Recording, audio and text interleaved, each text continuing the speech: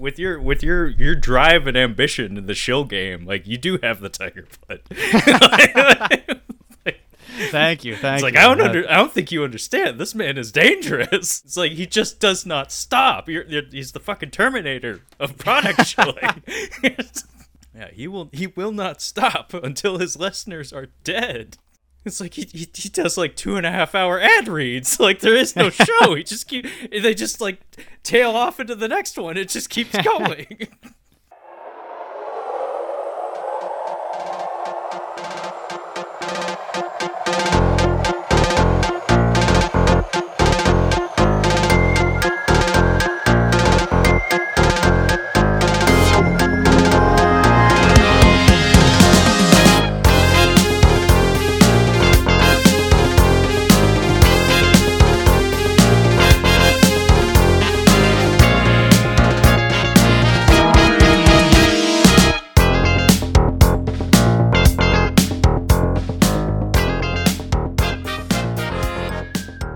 Hi, I'm Trevor, and welcome to Catching Up on Cinema. If you aren't familiar with the program, Catching Up on Cinema is a film analysis podcast wherein we introduce each other to films, expand our cinematic horizons, and, in essence, catch up on our cinema. So it is the month of March 2022, and it's once again that very special time in the month wherein we do our very special Tales from the Shelf episode.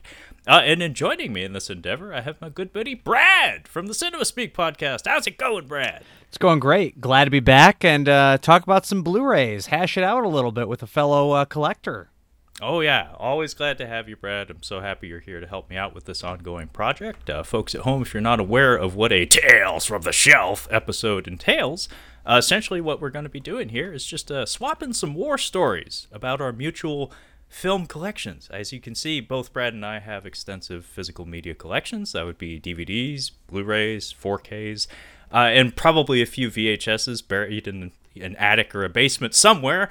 But anyway, we're just going to be talking about our collections. But Brad, would you care to introduce the subject of this month's episode? Well, yeah, this was a suggestion by you. Good suggestion. Surprised I didn't think of it.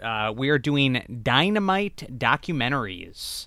So I don't know about you. I consider myself a bit of a doc head. I quite like documentaries, so I'm surprised I didn't think of this one. And maybe the reason I didn't think of this one is, surprisingly, I don't own a lot of documentaries on disc. This has made me realize I should probably purchase more, pulling them out of my collection here. Yeah, it's an interesting thing, actually, because Brad and I were talking before the mics heated up, and he pointed out that it seems like on-disc documentaries are becoming somewhat of a rarity. Not entirely so, but due to the proliferation of streaming services and docu-series and whatnot, it seems like fewer documentaries find their way printed onto discs these days. But what's more, Brad, on top of that, I feel like you've brought up documentaries on previous episodes, which is probably why it took us this long to get to this particular subject, just because we both have talked about documentaries fairly extensively on previous episodes. It's only just now that we're devoting an entire one to them. Yeah, that's true. I mean, definitely there's a couple of these where I'm pretty sure I already talked about them. So I'm maybe going to try and highlight some of the ones that I haven't talked about in the past. And those maybe are the ones that I am not as familiar with. Like I've watched all these that I have. Well, actually, no, I take that up. I have not watched all these. I've watched most of these that I have here.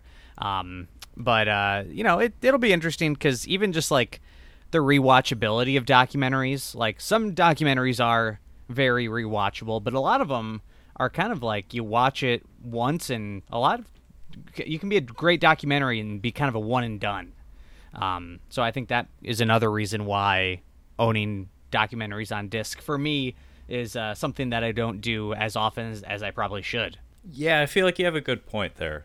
There are plenty of documentaries out there that maybe it's their density or something, or there's some other quality about them that makes it feel like that was very, very good and very, very informative. However, I don't see it as something that I care altogether all that much to have on my shelf. But it's actually interesting because I had mentioned streaming services and whatnot being the home for a lot of documentaries these days, and docuseries in particular. But Another thing that Brad and I had talked about before the mics heated up was I've noticed that there's a lot of crowd-funded documentaries for increasingly like niche subject matters that have started to pop up online and whatnot. And due to these being crowd-funded and due to these being printed in a limited capacity, unfortunately, they're kind of kept behind a gate in the form of a high price tag. So they're not readily available to large like mainstream audiences and whatnot, but because they're niche subject matter, all these niche groups tend to find them and flock to them, and as a result, like a few of these I've found myself paying into. Like I'm probably not going to bring it up today in detail anyway, because I brought it up on many episodes prior, but the In Search of Darkness series of 80s horror documentaries, they're up to their third entry, which I paid into. I've actually paid into all three of them, but the price tag for that was very, very high. I also know that Oliver Harper, who's a YouTuber, a very, very talented one as well. He does like mini documentaries / reviews of films. He's actually in the middle of putting out a Street Fighter II documentary about the making and the cultural impact of the Capcom video game. But then there's many other projects like that exist out there that, as I said, they're really, really interesting, and they do, I guess, have some compelling qualities to them because they're collectible on top of being based around like really interesting subject matters. But I want to say it's hard for people to find those niche subject documentaries unless they're already invested in those things, which results in people not being able to stumble across them the same way someone like just browsing Netflix could easily come across them. Yeah, and I would have to think that with the availability of a lot of documentaries on streaming, I would think probably a lot of documentaries like on disc, they probably don't sell super well. Because I like thinking about it, like in terms of like the boutique labels, I think at least the ones I can think of, the big ones, I think Criterion puts out the most documentaries on disc. Like they do a pretty good job of putting out docs, and spoiler alert, I will be highlighting several of those today. Even I think they're putting out the Scorsese documentary, The Last Waltz, on 4K. That's coming out. So, they definitely understand the value of docs. But you look at like Shout Factory and Arrow and other boutique labels, and I mean, I'm sure they have put out docs in the past, but I don't think I really own any, and I can't think of any off the top of my head that they have put out. Whereas Criterion, I can think of at least 3 or 4 documentaries that they've put out that I don't own, let alone the ones that I do own. So at least they're probably because they're the big papas, they're the big daddies, so they can put out these documentaries, and maybe they're losing a little bit of money on those docs. Who knows? Or maybe people are just buying it because of the brand. But it's cool that they do that at least. Yeah, that is very cool. And like I hate to say it, but more than likely documentaries from a licensing and distribution standpoint, they probably just aren't sexy, I guess. Like I don't see people scrambling out to buy those in droves the same way they would, like, I don't know, some other licensed title that has like a name brand or something associated with it. But it's a lovely format. It's one that apparently I really, really like, because I was shocked by how many I have on my shelf. Although I will put a little caveat with that, saying that there are a couple of, like, literally a couple of subjects that completely dominate the range of my documentaries on my shelf. Okay. But we'll get into that when we get into it. How about you, Brad? Did you notice like any recurring subject matters across the documentaries in your collection? There's at least a fair amount. A handful of true crime, which is the big thing. But I do love a good true crime documentary. There's no denying it. So there's some of that. And I like a lot of not just like straight talking head documentaries. Like a couple of these are like very much like in the moment of the moment, like following a subject while events are happening, and not just like an info dump or a talking head, just him talking about his life or whatever. So yeah, I mean, there's definitely different ways that you can approach different subject matters. And I guess, yeah, for me personally, I think I prefer movies that have interesting subjects rather than just like give you a lot of information. Like something that just is like, an info dump, it kind of can bore me. And those are the ones that where it's like, maybe I'll watch them, but I don't think I would ever purchase them and watch them again and again and again. Whereas something where there's an interesting person at the subject of the film, that's something where I could go back to because that person is an interesting character that you like to spend time with potentially. It's a very good point. Like a narrative documentary has a very different like appeal to it than a purely informational documentary. Like once upon a time I did watch Ken Burns's Civil War and baseball documentaries. I have no desire to watch those again or have them occupy a space on my shelf. They were very interesting. I learned quite a lot, but it's not a display item. It's not something I'd put on my coffee table like to invite people over and have them see or something. It's not sexy is what I'm getting at, but something with more of a narrative to it, like a Grizzly Man or something. It's more like watching a traditional narrative film or something. Like it's documenting the life story of a person rather than just like throwing information at you. Anyway, we should probably get into our picks. So being as it's my fucking show, I'm going to throw Brad right under the bus and ask that he, of course, be the first person to show off one of his picks. So Brad, what you got, bud? Well, since I have several documentaries in the Criterion Collection here, I'll start with one of them. And I don't think I've talked about this on the show before. I could be wrong. But I have a documentary which is directed by, I believe there's 3 directors, if I can find them on here. Not going to find them on here. Never mind. I'll just say the movie. It's Gimme Shelter, the Rolling Stones concert documentary. Oh, here it is. It's on the front of the Criterion. It's directed by David Maysles, Albert Maysles, and Charlotte Zwerin. I know the Maysles, they've collaborated on stuff before. Charlotte Zwerin, I can't remember if this is the only movie she did with them. But anyway, this is a movie that chronicles the Rolling Stones in 1969 on their tour, and it ends with a big concert at the Altamont Speedway. And I don't know if you've ever heard of this concert, but it was basically a little bit of the Woodstock 99 of its time. So there weren't people, rolling around in the shit from porta potties. But what happened was they hired members of the Hells Angels as security, and it didn't go too well.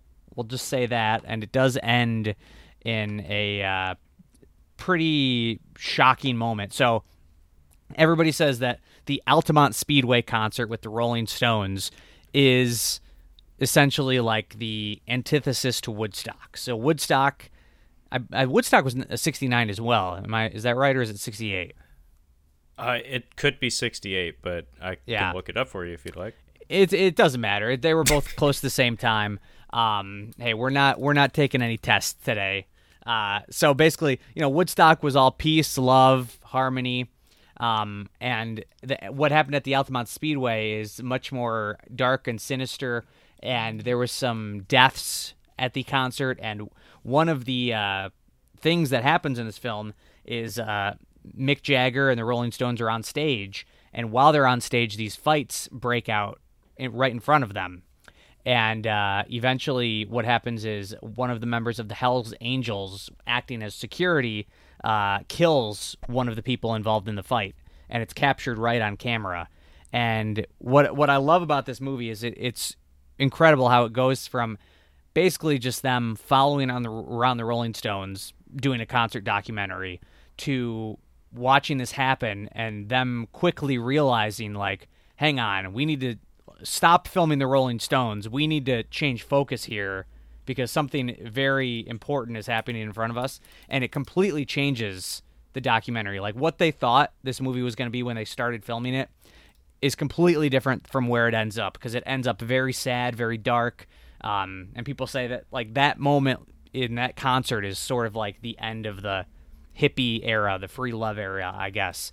But even beside that, like I love the Rolling Stones. So, I mean, even if this was just a Rolling Stone concert documentary, I'd still probably like it quite a bit. There's some incredible performances. Awesome moment where you watch them listen to their finalized recording of Wild Horses for the first time. You watch the band listen to that. So there's a lot of great moments in terms of being a music documentary, but it also transitions at the end. And it's just great to watch how Mick Jagger and the Rolling Stones are trying to deal with the crowd while the crowd is just out of control.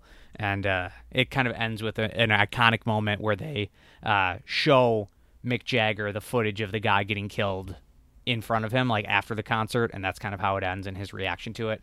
So yeah, it's one of my favorite documentaries. I think I've seen it at least twice, maybe even 3 times, which you don't say too often about documentaries, honestly. So definitely the Rolling Stones, Gimme Shelter, check it out. Yeah, you have brought this one up before, Brad, and like, damn, it sounds like a very impressive piece of filmmaking. It seems like you're absolutely right. Like they made a conscious decision to like have a hard pivot in the edit of the film, where it's like, oh wait, something much more important than a mere concert is unfolding before us, and we happen to be documenting it right now and not really in a position to intercede. And as such, they kind of cut around that and pay respect to the event that's unfolding.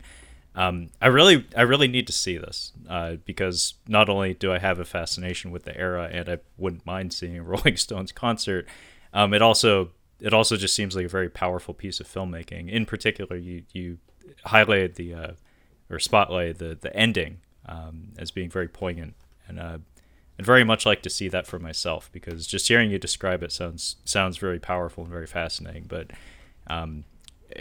there's a reason it's in the Criterion Collection. And by the way, you were absolutely right. 1969 Woodstock. And it's kind of funny that you say it's supposed to be like the antithesis of, or the parallel, like the dark half to Woodstock in some ways, because I think pretty recently they, like on HBO, they put out that Woodstock 99 documentary, which I have not watched myself, but I was alive, I read the news articles and stuff. That was a total fucking shit show as well. So maybe that's also like a 30 years after the fact antithesis to the same thing. Yeah, I guess I'm a fan of watching concerts and events spiral out of control. Because I did like that Woodstock 99 documentary, and the Fire Festival documentary on Netflix was another very entertaining watch. So yeah, this one I haven't watched it in a while. I should go back to it, but yeah, it's definitely got that element to it. It's kind of interesting because I wouldn't think that this had any bearing on it, because the movie was very well thought out and seemed to have its own agenda, but just given the time period, I can't help but think of the concert scene in Apocalypse Now, because that just degenerates into just utter savagery and chaos, and it goes on and on and on and on, and it has almost like a documentary kind of feel to it, where it's just we're just like flies on the wall just watching this unfold, and you're just helpless to do anything about it as it continues to escalate. But yeah, there is like some sort of weird appeal about an organized event just utterly falling apart. I think it's because it has that very dramatic narrative arc of like the best of intentions and then the most awful of outcomes. It's very poetic in a hideous sort of way, but it's attractive because of it.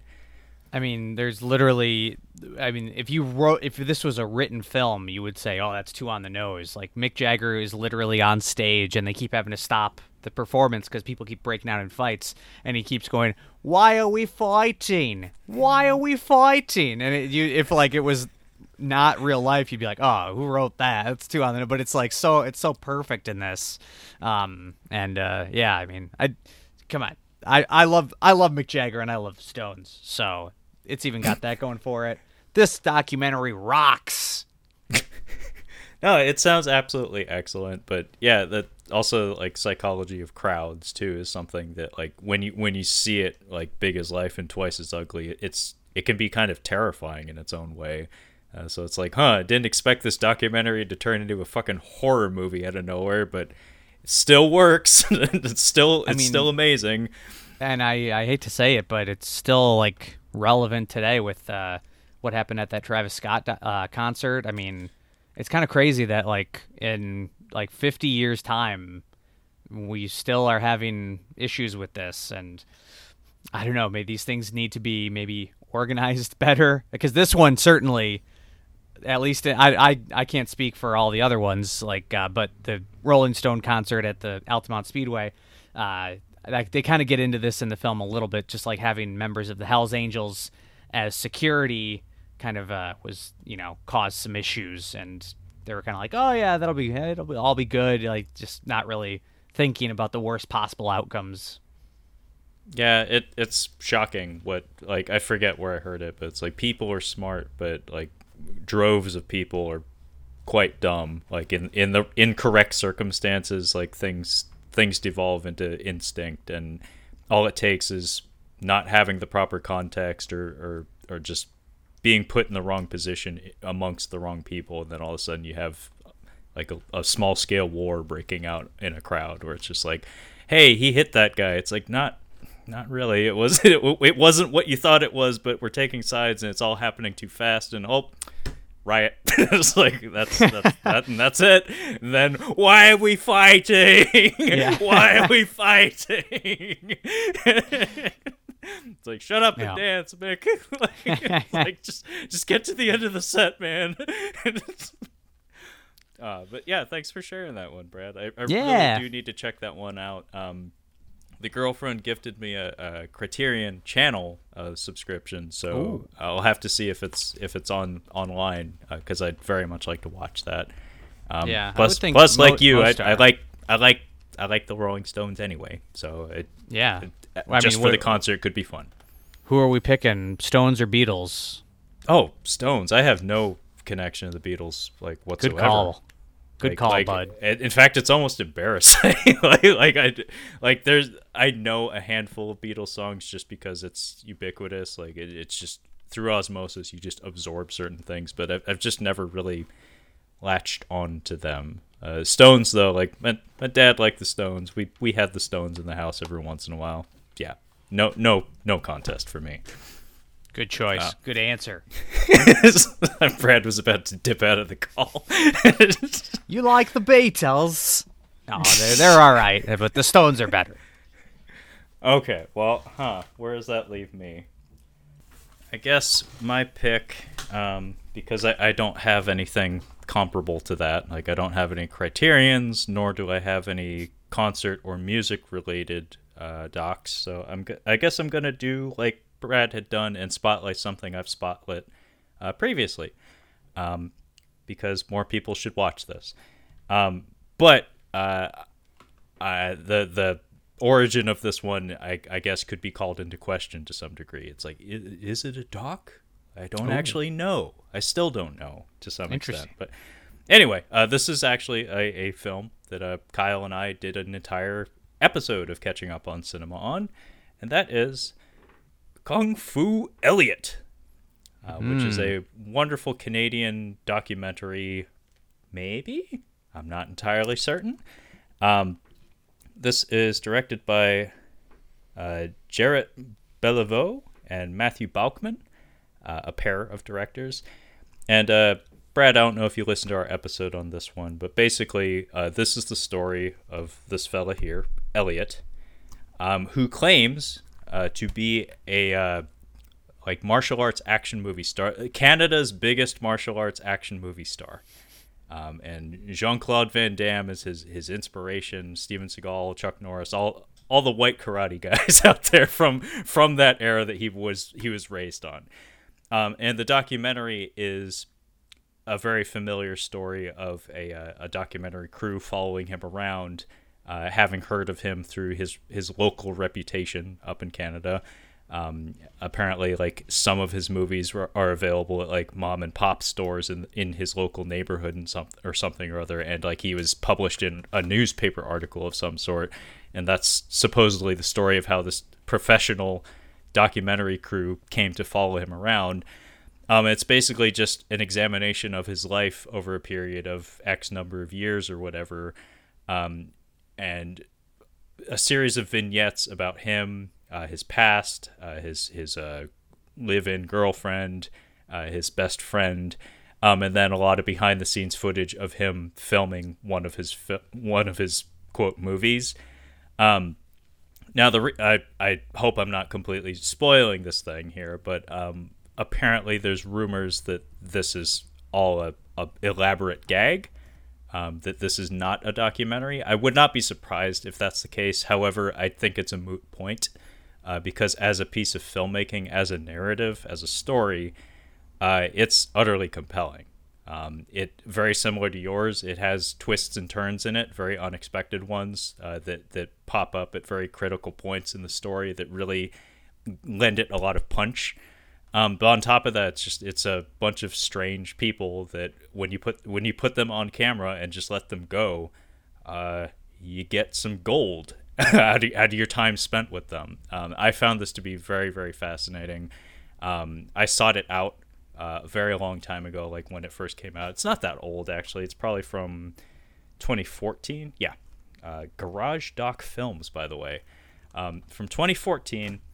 I remember catching wind of it early on via one of my martial arts movie news sites, either City on Fire or Film Combat Syndicate, or maybe even Twitch Film from back in the day. And when I read the tagline, I was like, yeah, I'm in. And I hunted it down. Eventually, I bought this Blu-ray direct from Garage Doc Films. I don't know how widely available it is. Maybe it's collectible. I don't fucking know. But I liked it enough that I watched it via a streaming service initially, and then was like, I have to have that on my shelf because I've seen it minimum 3 times, and would be very, very happy to watch it a 4th and a 5th. This is going to be the beginning of a recurring subject on this episode because documentaries, movies about making movies are one of my very favorite things. And documentaries about the filmmaking process, even on the lowest of scales, like on the no budget level. In fact, even especially on the low budget level, the no budget level, in fact, I find endlessly compelling because I can't help but project myself into the picture a little bit. There's a reason why Tim Burton's Ed Wood is one of my most favorite and most watched movies of the past 10 years or so. It's like my happy place. That and American Movie. The two of those, whenever I find myself in a creative rut, those are the movies that pop into my head. And if I have a TV and a Blu-ray player nearby, it gets put on. But this is one that it's hard to watch passively because it demands your attention. But I thoroughly enjoyed this, and I would highly encourage anybody who's interested in my description of it to just run out and watch it because it's a very fascinating and well put together doc. If it is a doc, yeah, it sounds. yeah, it sounds like something I'd be into. The subject matter sounds interesting, and you kind of made me start thinking because I was like, man, I feel like I've seen and heard of other movies like that where it's docs and are they real or are they not? And I did a quick Google search. I came up with the Joaquin Phoenix movie I'm Still Here. I mean, that's pretty much been debunked. It's not a doc, but at the time, I remember when I watched it, people still didn't know. I think when I watched it, people were kind of like, yeah, it's pretty much fake, but they weren't 100% sure. So that's another one that kind of falls into that zone. I don't know. I can't think of any others other than like the horror, like Blair Witch Project, but ones that are more traditional documentaries that could or could not be fake. Yeah, what was the there was a 90s horror movie that he had I think a female first name, but it's a slasher movie, but it's the framing device is it's a documentary following a wannabe slasher. I watched it a while ago. I can't remember the name off the top of my head, but I'll have to look it up. Behind the Mask, Leslie Vernon, yes, I think. Leslie Vernon. Thank you. Thank you. I've never seen it. It's not as good as it could be. Yeah. But it came out early enough that the novelty factor was exceedingly high. It's actually kind of funny because I remember being in college and my roommate coming up with an idea that, like, on paper would be exactly the same fucking movie that they made, although the internet wasn't what it is today, so I don't think he was aware of that at the time that a film like that existed. But the novelty factor is very, very high because of its presentation. It doesn't give you everything that you want. The slasher component of it is actually not great. I was really hoping for a little bit more gore, but it's evident that it's an exceedingly low budget film in some ways. But it's well acted for the most part, and the concept, I think, gives it a lot of its legs. Not as good as it could have been, but I'm really glad that it exists, and I did enjoy watching it. So yeah, maybe give it a look sometime. But that one is framed as a fake documentary, but it's explicitly, like, made clear, like, this is a movie.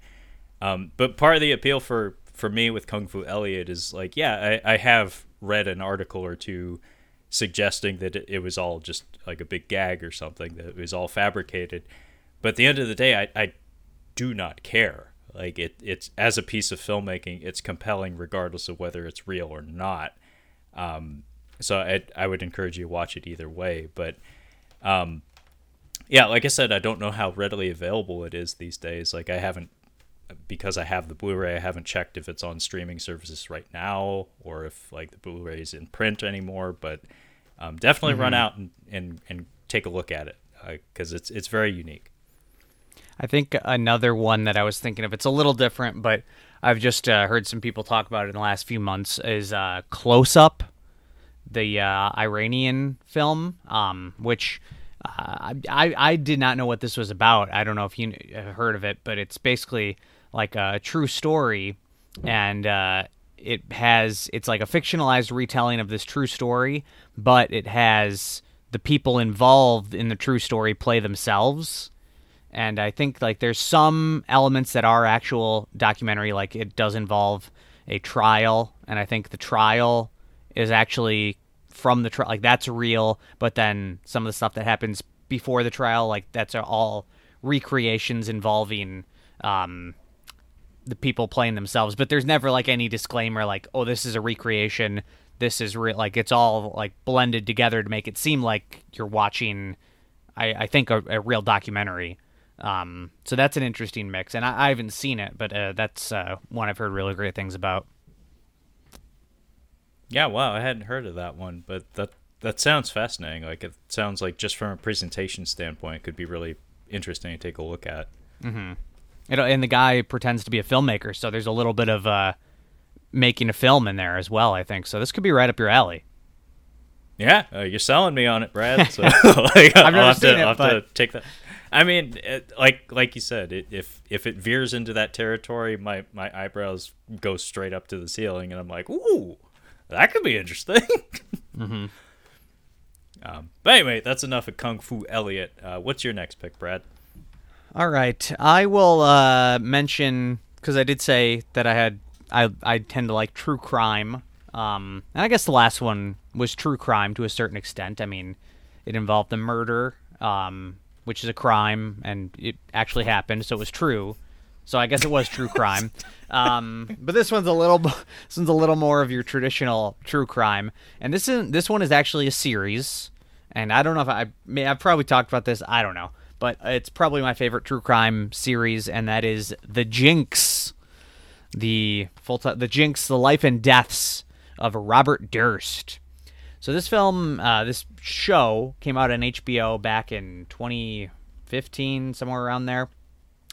This kind of certainly was not the first true crime series. The Staircase beat this one to the punch. But I think this one, I know it came out before Making a Murderer, which I think that was one of the ones in the recent boom. Like, that one really took off, and everybody was talking about Making a Murderer. This one came out before it, and I think it's better, personally. It's the story of Robert Durst, who recently passed away.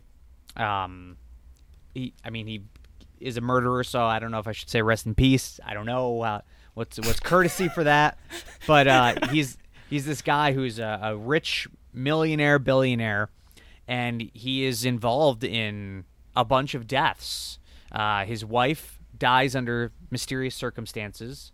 One of his best friends dies under mysterious circumstances, and I think there was one other death that he was connected to. What's interesting about this documentary series, it's directed by Andrew Jarecki, and is that Andrew Jarecki made a fictionalized version, like a fictional film about Robert Durst and these deaths and these murders, and it starred Ryan Gosling, Kirsten Dunst. I think it was called All Good Things or something like that. And it was a fictional retelling of the life of Robert Durst and these crimes he committed. And apparently, after watching that film, which does pretty definitively say that Robert Durst murdered these people, Robert Durst said he contacted the director and he said, "I love the film so much, I want to sit down for an interview." And Robert Durst says, "All my lawyers say not to talk to you, but I loved your film so much, I'm going to sit down and talk." And it's this kind of thing where, like, why, if this guy, which it's pretty much been 100% determined he did commit these murders, why would he reach out and talk to this guy? It's crazy. And I don't know have you heard what happens in the end of this series? I think it's been spoiled for me. Something about a recording still running or something. Yeah. I mean, yeah. It is amazing. It is one of the best endings of it. It's so it's so perfect. Like, if you scripted it, you'd be like, there's no way that would happen. There's no way he'd forget his mic was on and go in the bathroom and say all that. Like, but it's crazy, and it's like, it's creepy, and it's like, honestly, the perfect ending. And that's kind of like the weird moments I like. And honestly, Robert Durst, he's a terrible person, but he is a fascinating figure for a documentary. Like, just listening to him talk and explain all these things he did, it is just so compelling. I think it's a really well directed documentary. That, it's a lot of interview with Robert Durst and then recreations. And gotta love, everybody talks about the moment in the bathroom where he leaves his mic running, but even better is when the director confronts him with this evidence that basically proves that he murdered these people, and Robert Durst just starts burping. He just can't stop burping. Keeps uncontrolled, and it's just like he's like kind of like dry. It's like so weird, and like it's amazing. So well, hang on. I mean, there's that documentary you've brought up on the show a couple times at this point, on Tales from the Shelf. What was it? It was about Indonesia, I believe. Yeah. That's another one. You said there was that moment where the guy started retching. Yeah, he starts dry heaving. Mm-hmm. Exactly. Maybe it's similar to that, where just the crushing weight of guilt and reality bear down on him. Instead of dry heaving, he starts belching. Yeah, he just starts burping. It expresses itself physically, Yeah, that's interesting. Yeah, I'm sure I put those two together, but I kind of forgot about that one, actually. Yeah. What was that called again? That's The Act of Killing. Thank you. Yeah, folks at home, The Act of Killing, according to Brad, excellent documentary, and apparently there's a follow-up to it as well. Yeah, I don't know if that one ever got a Blu-ray release. The other one's called The Sound of Silence, I think. And that's also they can look it up. That's also a Simon and Garfunkel song, right? Am I going crazy here? Sound of Silence? Yeah, or maybe it's The Look of Silence. Fuck, I don't know, man. Anyway, all these movies. Can't even remember one fucking doc. Too busy watching Raul Julia and Street Fighter from 1994 to remember things like that. But yeah, hey, well, a lot of info stored up here. Though. Yeah, you and me both. But no, that's a really fascinating one, and I didn't actually know that it's an HBO doc, which I happen to have an HBO subscription. Oh, check this out then. Yeah, so it didn't occur to me that it might be available there still. So I will have to watch that because you've talked it up numerous times, and I would very much like to check that out. That sounds utterly fascinating. where is Mr. Durst from, by the way? Because that accent you put on, it's like, is it Ohio or Wisconsin? No, like... I don't know if he's like originally from here, but I believe he is based in New York. But he's got a weird voice. I don't know. His accent is. I probably butchered it. You made it sound like he's from Punxsutawney or something. I probably butchered it a little bit there, but. Well, I hope he's got an interesting like how voice. You did it. Yeah. Also, like, he's dead now, but if you wanna laugh, because he did end up going to prison, and that was one of the things. I think they arrested him like the night the final episode aired, or the night before the final. So it was kind of like, I mean, perfect timing for HBO. Like, wow, they really. But there's some amazing photos of him in prison with his prison gang. Highly recommend checking it out. It sucks, but it seemed like he was kind of having the time of his life in prison. Like, these pictures that we see, he is loving it with these guys. He's like it looks like they're posing for an album cover. It's amazing.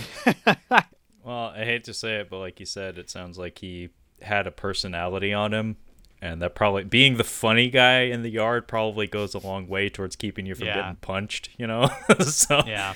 I mean, he's dead now, and he's left me in charge. But not to totally derail us, Brad, and I hope our connection isn't too rough for you or anything, but true crime. What is up with true crime? Because it's not something I've personally gotten on board with, maybe because I'm contrarian and I'm frustrating in that way.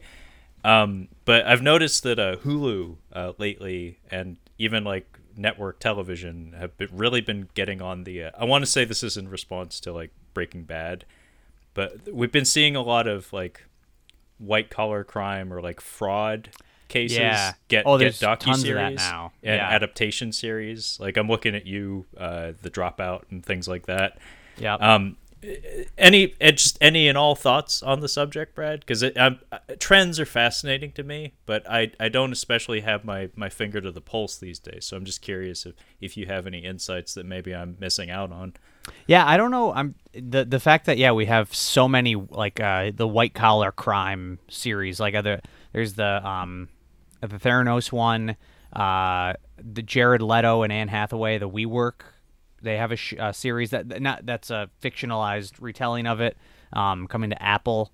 So I don't know, that is interesting, and I think it is kind of like a little bit of like the true crime popularity, but maybe they're trying to make something that's a little less salacious and a little, even though they did commit crimes, it's a little lighter, I guess, because like people aren't actually getting like murdered in cold blood, and a lot of it just seems like it's like, okay, here's a white collar crime case that made headlines, and Amanda Seyfried looks a lot like her. Well, let's make a show. Why not? But yeah, that is an interesting trend. Like right at this moment, there are quite a few of them.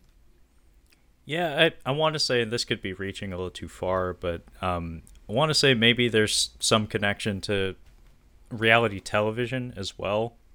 not in terms of subject, but in terms of the way it's produced, because you have like there aren't that many good writers out there, and crafting handcrafting a narrative like just from scratch is difficult, which is why adaptations are such a huge part.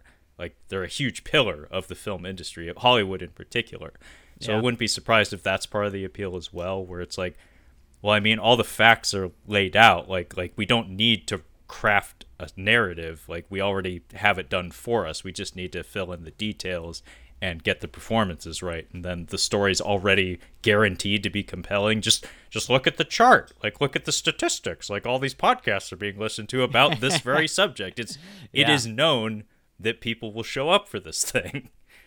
And it's also the thing where, it's crazy to think how many weird and just crazy crimes there are, and like the stories where it's like, oh, I can't believe what I'm watching, and it's like, they can get away with that because it's like, well, look, this all actually happened. Like, it's not like they have to embellish a lot of stuff. Like, a lot of these stories are crazy, so there's that to it as well. Yeah, and then you have Fargo, which is fabricated. You know, it's just like we wrote a damn film, we made a damn film, and then you have Tiger King and stuff that's like, well, we made a documentary, and it's no crazier. It's probably equally as crazy. By the way, isn't that getting a show as well? I believe it already did, or the episodes are releasing currently. I don't know. That was they missed the boat on that one. I can tell you, I don't know anybody watching that show. It looks terrible. Like they cast Kate McKinnon as the Carol Baskin character, and it just makes it, she's from Saturday Night Live, so it just makes it seem like a goofy SNL sketch.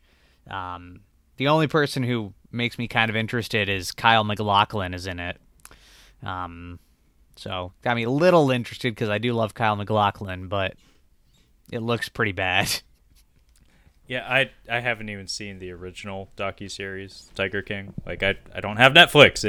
It's actually kind of funny how many water cooler chats I can't participate in simply by not having Netflix. But it's actually kind of funny, the Dropout. I listened to the podcast series, including the trial for that one, because that was one of those true crime stories that I was actively engaged in. But my pick was actually Kristen Wiig for what's her face. Shows how engaged I am with that particular story. Just because like that particular brand of awkwardness that she brings to a lot of her performances, and even the infamous voice thing seems like it would have been very much up her alley. But I don't have Hulu, so I guess I won't be watching the series, nor am I all that interested, to be honest. There is an actual documentary film about it. I forget what it's called, but that might be an HBO original documentary as well. I have watched that, actually. I forget what it's called as well. It may also be called The Dropout. There's many things that go by that title, but that was good. That was well put together. There's many of them. There's more than one documentary, and now a docuseries. Well, a dramatized. What would you call that? It's a series, is what it is. Yeah, I don't know the good word for it, I guess, because if you say it's a fictional, like, I mean, it's, you don't, because it happened, but it is a fictional retelling of it, so it is kind of, I don't know.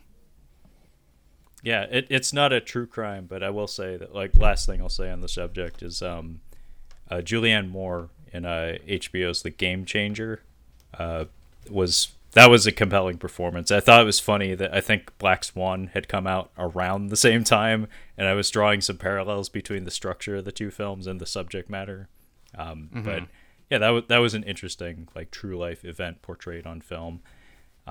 Also, isn't there like an American Crime Story FX series or something that they put out, like, I think 3 different iterations of at this point? Yeah, the first one was the OJ season, which was very good. I really liked that. And then they also did the assassination of Gianni Versace, and then the third season was the Bill Clinton scandal. And I didn't watch the third season. I don't know, maybe I'll watch it.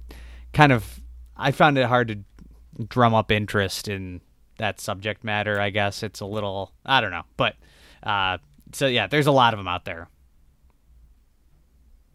Yeah, that was the Monica Lewinsky scandal and whatnot. Yeah. I would actually watch that. I don't have access to it, so I can't at the moment. But second last thing I'll say on the subject, I guess, is maybe there's something to be said for the way that we digest information or ingest information these days. Like maybe this proliferation of narratives, like narrative portrayals of true life events, is like necessary because it's expected. Like it's more easily digestible than just pure facts, as we were saying, like when we were talking about how certain documentaries are structured. Like maybe having actors and like having like a more dramatic and 3-act structure to the portrayal of a story is just how we as humans take in information better. I don't know. No, I'd agree with that. Yeah, I do. I feel like watching either documentaries or these, fictional retellings, I definitely feel like I can digest the facts more. And like, obviously some of the things are, they're playing with some of the stuff a little bit, but for the most part, they get the big bullet points right. And yeah, it's like you might read a headline here and there and kind of know what's going on, but when you actually sit down and watch them lay out everything that happened, it certainly makes it you can digest the info a lot easier. Well, yeah, and having it be structured in a particular way and having emotional anchors to like punctuate the important story beats or important factual beats in the progression of the story probably aids in your ability to retain and understand things. But yeah, I don't know. I don't know what that says about us as a species, but whatever. We're not here for that. We're here to talk about fucking Blu-rays. Yeah. Anyway, what is my next pick? So, I'm gonna cheat as I tend to do, and by that I mean I'm going to share more than one pick at a time. And that's because these are the same fucking thing. It's the same thing made by two different production crews and with a very, very, very different spin on the events therein. So I have here... Is this a Deep Impact Armageddon situation, or...? It might be. Let me take a look at the dates, because I want to say that there was actually a gag at the end of one of these films referencing the other one. Like during the end credits of one film, they actually mentioned the other one. And sure enough, they came out the same year. And I want to say, I could be having this wrong, but I have here The Go-Go Boys, the inside story of Cannon Films as put out by MVD on Blu-ray, and Electric Boogaloo, the wild untold story of Cannon Films. So you have both of these here, and what the aforementioned gag that I mentioned is that in this one here, during the end credits, they mentioned that over the course of fact-finding and information gathering and interviewing for Electric Boogaloo, they discovered that the subject of basically the producers of the Cannon Film Group were in the midst of producing their own rival documentary about the exact same subject, which is the story of the Cannon Film Group. That was kind of their production model, was that if they had caught wind that someone else was doing something, they would rush out to get their, in like Deep Impact Armageddon terms, to get their asteroid movie out first. There's actually a film about I think it's called Lambada. It's the devil's dance. It's the sensual dance of South America, where apparently within the Cannon Film Group there was actually like infighting that caused them to put out rival Lambada movies, like basically competing to see who could get theirs out first. Very similarly, Roger Corman rushed to get Carnosaur, also based on a book, by the way, also about dinosaurs. He rushed to get Carnosaur out before Jurassic Park, in the hopes that people would maybe mistake his film for Steven Spielberg's or something. And as far as I know, he made money off of it, so it worked out. But anyway, these are really, really awesome documentaries. This one is far and away the better of the two, Electric Boogaloo, because it's more genuine. The Go-Go Boys is produced by the people who lived the story, and it's largely just about the two men. What is it? Menachem Golan and Yoram Globus. The two, I think they're cousins from Israel. This was actually produced by them, and apparently they were estranged from each other for decades prior to the creation of this documentary. And this one has a very rose-colored glasses view of the history of the Cannon Film Group, whereas this one is largely compiled from interviews with the actors and directors and production crew that worked on the films rather than the producers themselves.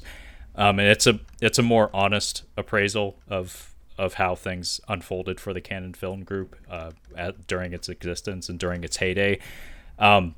Relentlessly entertaining, this one is, largely bolstered by the endless clips from the Cannon films from their heyday. And it's just an interesting time in cinematic history, where you had these these crazy guys from Israel that would scrabble together the funds to rush out these films, and they didn't really have the best business sense. They were just fast and cheap, and it worked for them for a really long time until it didn't. And I want to say that similar to like the white collar true crime stuff, like there is a certain appeal to that very similar to my attachment to Tim Burton's Ed Wood.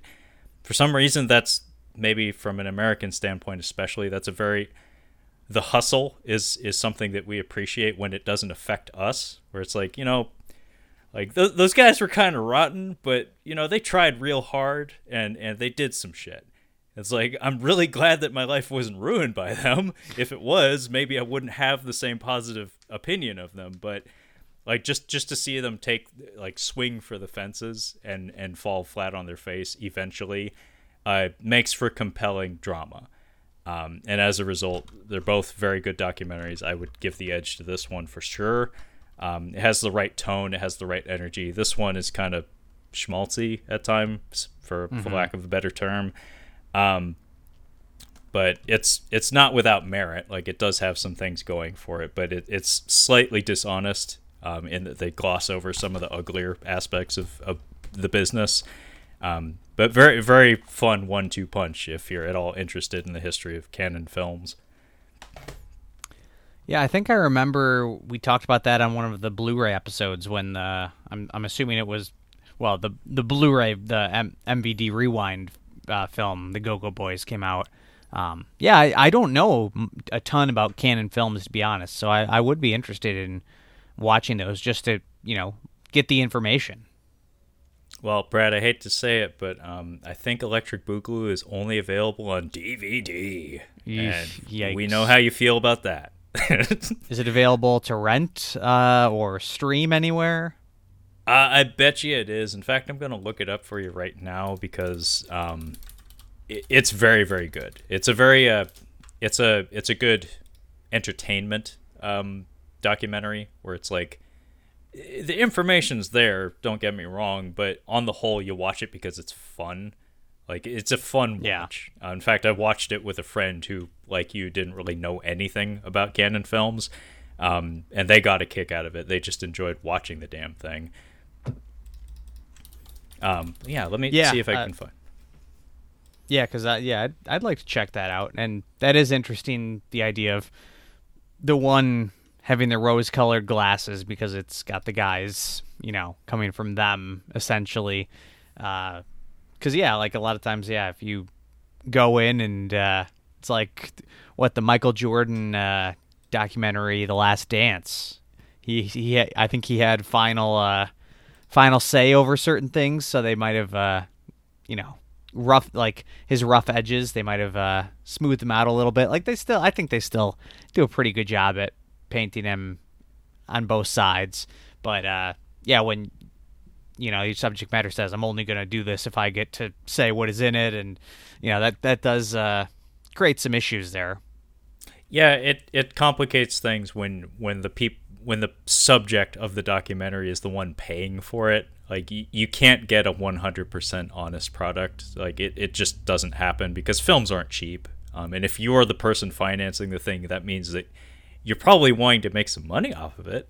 And also, you don't want to completely destroy your public reputation while you're at it. Those things usually don't go hand in hand. So, yeah, it's hard to get an honest documentary out of a self-financed thing. But I will say Mark Hartley is the director of Electric Boogaloo. And there is a documentary of his that has a very similar title from 2008 that I've always wanted to see. I think I saw it at my local used media store, Owls, on the Ave in the U District out here in Seattle, called Not Quite Hollywood, The Wild Untold Story of Ozploitation. It's about Australian exploitation cinema, and I've heard very, very good things about it. When it initially came out in 2008, I never forgot about it, but I still haven't seen it. But very much something I'd like to check out, because that's something I don't know shit about, aside from like Mad Max and a couple other movies from the day. Yeah, I'd be really interested in that subject matter. Like, yeah, that's the thing. Sometimes documentaries are great because they just help you learn about the world. Isn't that? I mean, Isn't that Yeah, great? I mean, I, I'm in a really great position when it comes to the way documentaries are released these days. Because, like I said, there's a lot of crowd-funded documentaries, and there's a lot of small production houses putting out like very, very, very niche subject documentaries that, if you hunt it down, if you're on the prowl for these things, you can find it. Only thing is, you have to be interested in those sorts of things. And in my case, there's a lot of shit out there that like I'm uniquely interested in. So it's a fun time to be me, I guess, when it comes to like documentary viewing. Like there's I can think of 2 Kickstarters right now that I'm on the verge of paying into. One of which I already did, In Search of Darkness 3, which I think they're probably going to be shipping those discs soon. But then there's also the In Search of Tomorrow documentary, which based on the title and the subject matter, I have to assume is somehow connected, like maybe same producers or same director, which is about 80s sci-fi films.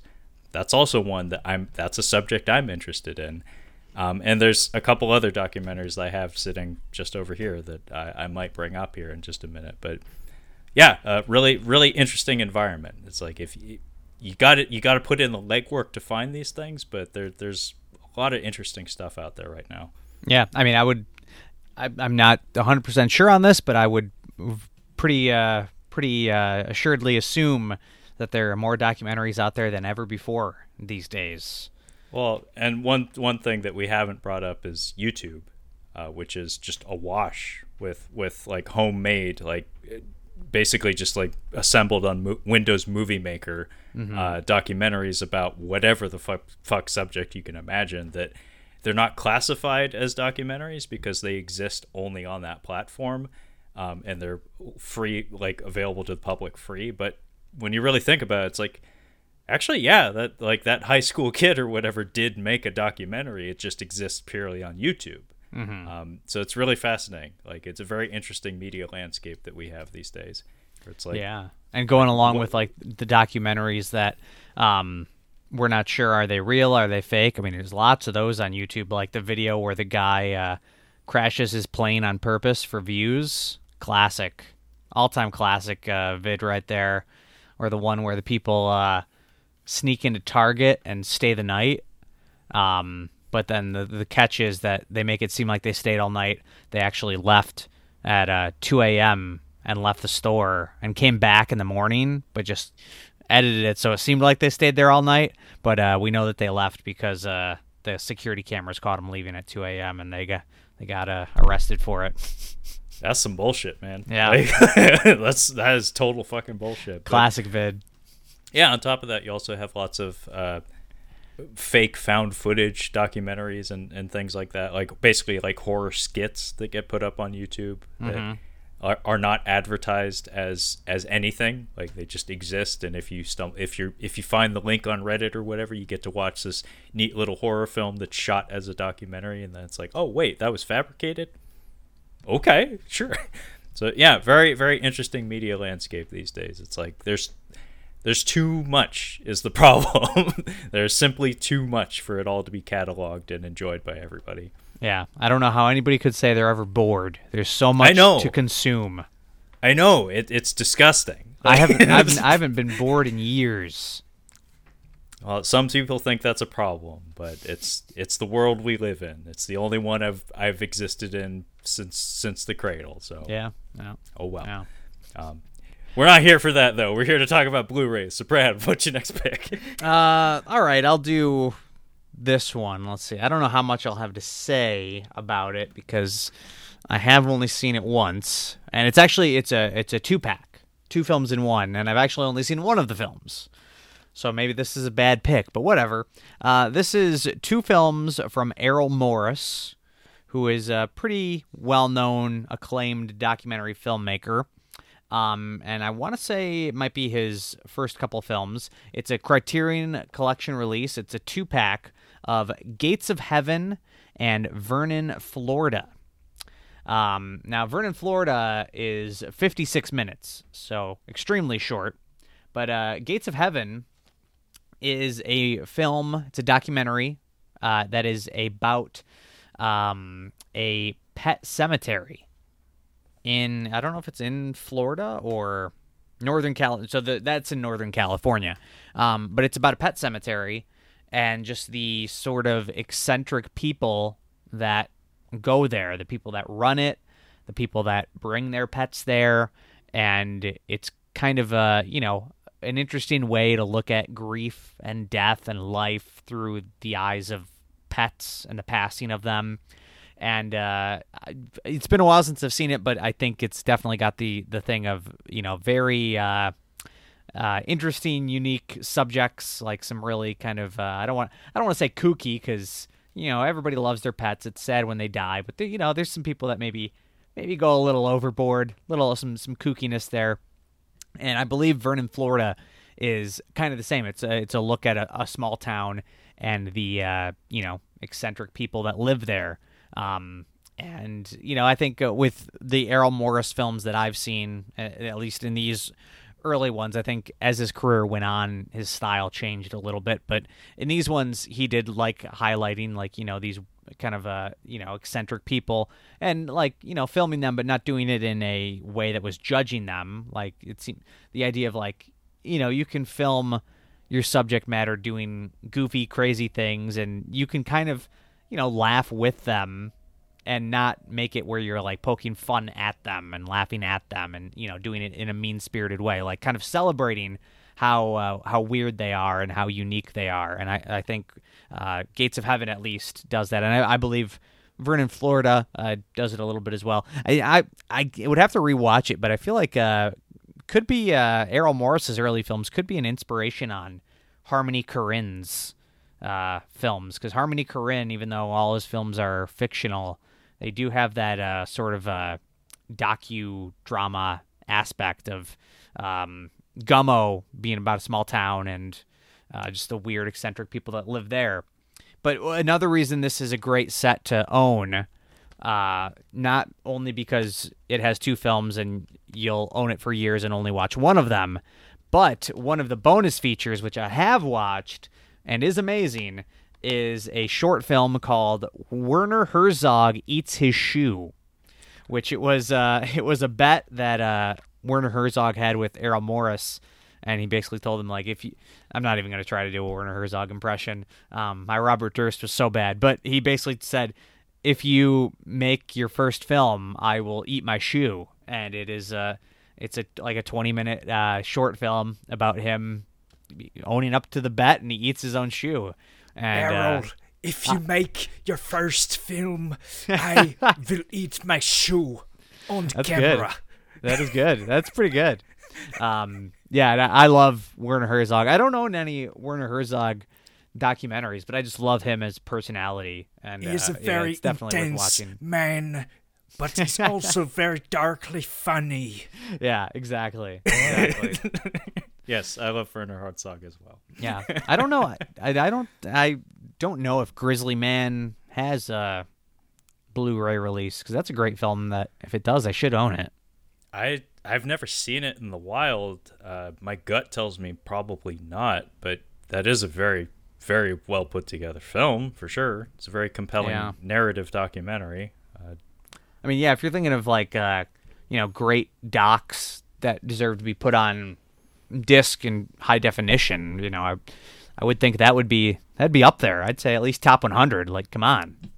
Yeah, for real. No, I mean it was a really big deal at the time of its release, with mainstream audiences. Yeah, it made a splash for sure. And it's good too. Yeah, a documentary. Which it's interesting that I guess with streaming it's just so different. But back in the day, if a movie was a documentary that you had to go to theaters to see, and people were actually going to see it, and your average person was talking about it, knew about it, that was a big deal. You knew it was big. Nowadays it's everything is just gets dumped on Netflix or whatever, or like you said, there's the Kickstarter thing, so it's a high mark to get in. Now it's kind of all just jumbled, and I don't know if we'll ever have quite the same waves that we did back then, but yeah, it's kind of funny how you and I as podcasters know this better than most, I guess. That it's it's easier than ever to get your thing made, but it becomes more and more difficult to get it seen or heard, like because there's too much shit out there, there's too much noise. So yeah, there's probably a lot of documentaries that just slip through the cracks. But yeah, you're absolutely right. Like traditionally, like if a documentary was like actually getting screenings in theaters that like mainstream audiences were going to, like you'd get like one a year basically, if that, like one every 3-5 years or so. Like that was the mark of like, this is a quality fucking film that people need to see. But I'm so glad you brought up the Werner Herzog Eats a Shoe, because you had told me about that previously, but I didn't know that it was part of that package. And I don't remember if Kyle, my regular co-host on Catching Up on Cinema, has seen that, but I know he loves Werner Herzog, so I'll have to turn him onto that. If it's on the Criterion channel, which it very well may be. It might be, yeah. I have noticed that they do put supplements, like they do put special features up on there, like from their discs. So maybe that's on there. I'll have to point him towards that, because that, even more so than the two documentaries you mentioned, like that is something I need to see, and he does as well. Yeah, that was definitely a selling point for purchasing this this set from Criterion, because that was something I'd heard about and wanted to see for sure. That's an interesting subject, though, where I feel like I'd be ill-equipped to cut together a documentary of that sort, because editing is very, very, very powerful. Like, there's some people that think like a film isn't a film until it's been edited, like until it's gone through the editing process. It's not yet a piece of film, and just the sheer power that like the timing of a certain edit can impart to a scene in a film is incredible. And for me, dealing with a quote kooky cast of characters, fighting the temptation of like taking the biggest steaming shit on them through the power of like comedic timing and editing would be a temptation I wouldn't be able to fight. Like I like to think of myself as an open-minded and kind-hearted person, but I mean, Brad, you've seen it. I've done it to you. like unfavorable edits that like make you look bad. No, I love it. I think it makes me look better. Well, that's the thing. Is like it's because I think you and I both have a self-deprecating sense of humor, but like when it comes to documenting subjects like that, where in order for it to work, you need to express like some manner of respect or affection for the subjects.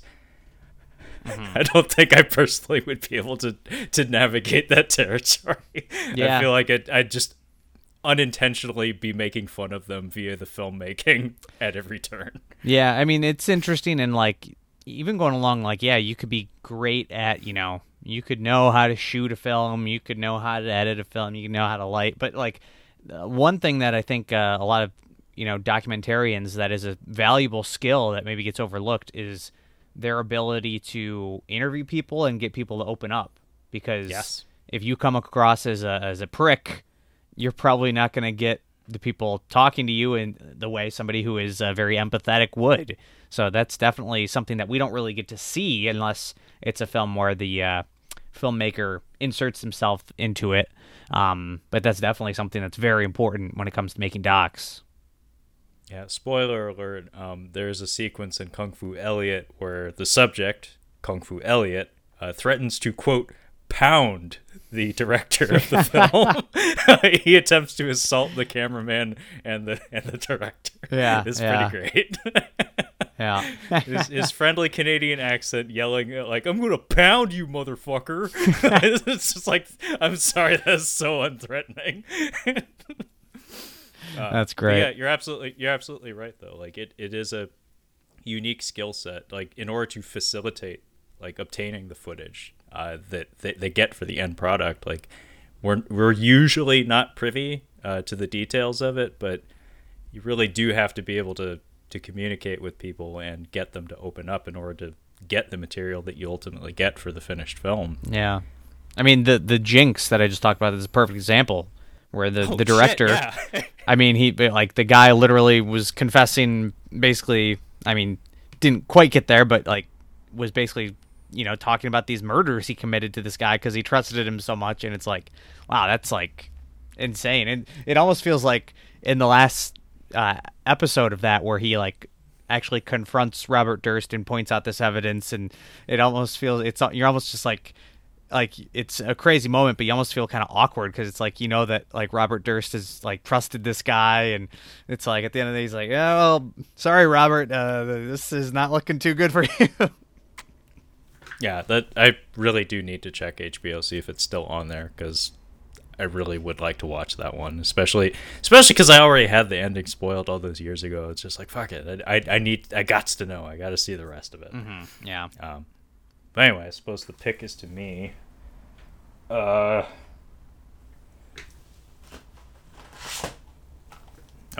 I have too many docs, Brad. I'm jealous. I feel like I'm slacking over here. I feel like during the speed round, I'm probably going to end up throwing up ones that are infinitely more interesting than the ones that I'm spotlighting for whatever reason. So, like, I guess I suck. But okay, so I have here one of 2 Draft House Films discs I have.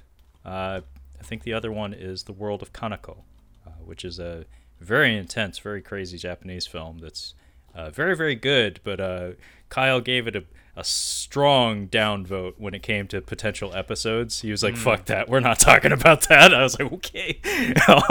But anyway, I have here Raiders. The story of the greatest fan film ever made. Not sure if that's true anymore, but still a compelling story. So if you're not aware, folks at home, Brad, by his he exhibited just then, tells me he is aware. I have seen this one. Home, if you're not aware, folks, this is the story of a group of young men who took it upon themselves way back when to start a project to do a shot-for-shot remake of Steven Spielberg's Raiders of the Lost Ark, which is an utterly fantastic film, certainly one worth remaking as a fan project. But they were very, very young when they started it. And this documentary is assembled from clips of the making of that, as well as clips from the finished product. Apparently through like difficulties with licensing or something or other, I don't think they're allowed to screen the actual fan film. So it's not included on this disc, which is a huge fucking bummer, because to date I have not seen it. I've known about it pretty much my whole life. I think I heard about it via like a film magazine in my teens. But yeah, this is a documentary about the young men who started this project reuniting in adulthood to film the last sequence, like one of the only unshot sequences from their fan project. So basically, over the course of the film that they assembled, they age from shot to shot, and they shot it out of order, like you would a professional film project. So the final climactic sequence and basically the core thread of the narrative structure of this documentary is the plane fight and the plane explosion sequence, which is what they're trying to film in adulthood during the shooting of this documentary, this Raiders documentary. But it's interesting because it's like, it's already a compelling subject, because this is something that, as I said, I've been aware of for a very, very long time, and apparently it's a long heralded project that like has earned the respect of many, many people, including Steven Spielberg. But at its heart, it's more just an examination of like 2 or 3 men who started their lives doing this starting this project, and then had all sorts of trials and tribulations through their lives, and now this is their attempt to, like, I don't know, put an exclamation point at the midpoint of their lives. It's more of an examination of people rather than like an actual like filmmaking story. It's not as good as it could have been, I guess. I feel like not having the actual fan film on the disc is a huge fucking letdown. But thankfully the life stories of the people involved is just compelling enough that it kind of works. And also we do get to see the behind the scenes footage, both in their childhoods and in adulthood, that is compelling. It is fascinating. Although at the same time, like, there's this undercurrent running throughout the entire documentary where there's this feeling that, like, is it worth it? there's an atmosphere of doubt where it's like, it almost feels like a documentary that, like, brings on feelings of introspection on the part of any viewers who may have had similar ambitions at one time or another in their life, where it's like, is the juice worth the squeeze? Because in the case of these men, it seems like maybe yes, in that their lives didn't exactly work out all that well, so like maybe this is the way they can get the attaboy or the home run that they really kind of need. But at the same time, it's almost like a cautionary tale where it's like, this is what can happen when you dump too much of yourself into a fruitless project, like into a fruitless endeavor. Bear in mind, these words are coming from a weekly podcaster. so as I said, it brings on feelings of introspection on people who may have similar ambitions. So I found it to have some value to it. It's not an amazing piece of filmmaking, nor is it as compelling a story as I was kind of hoping it would be. But it's neat that it exists, because it's a story that I've been wanting to know about, like, because I've known about the Fran project since it was made, or since it started anyway.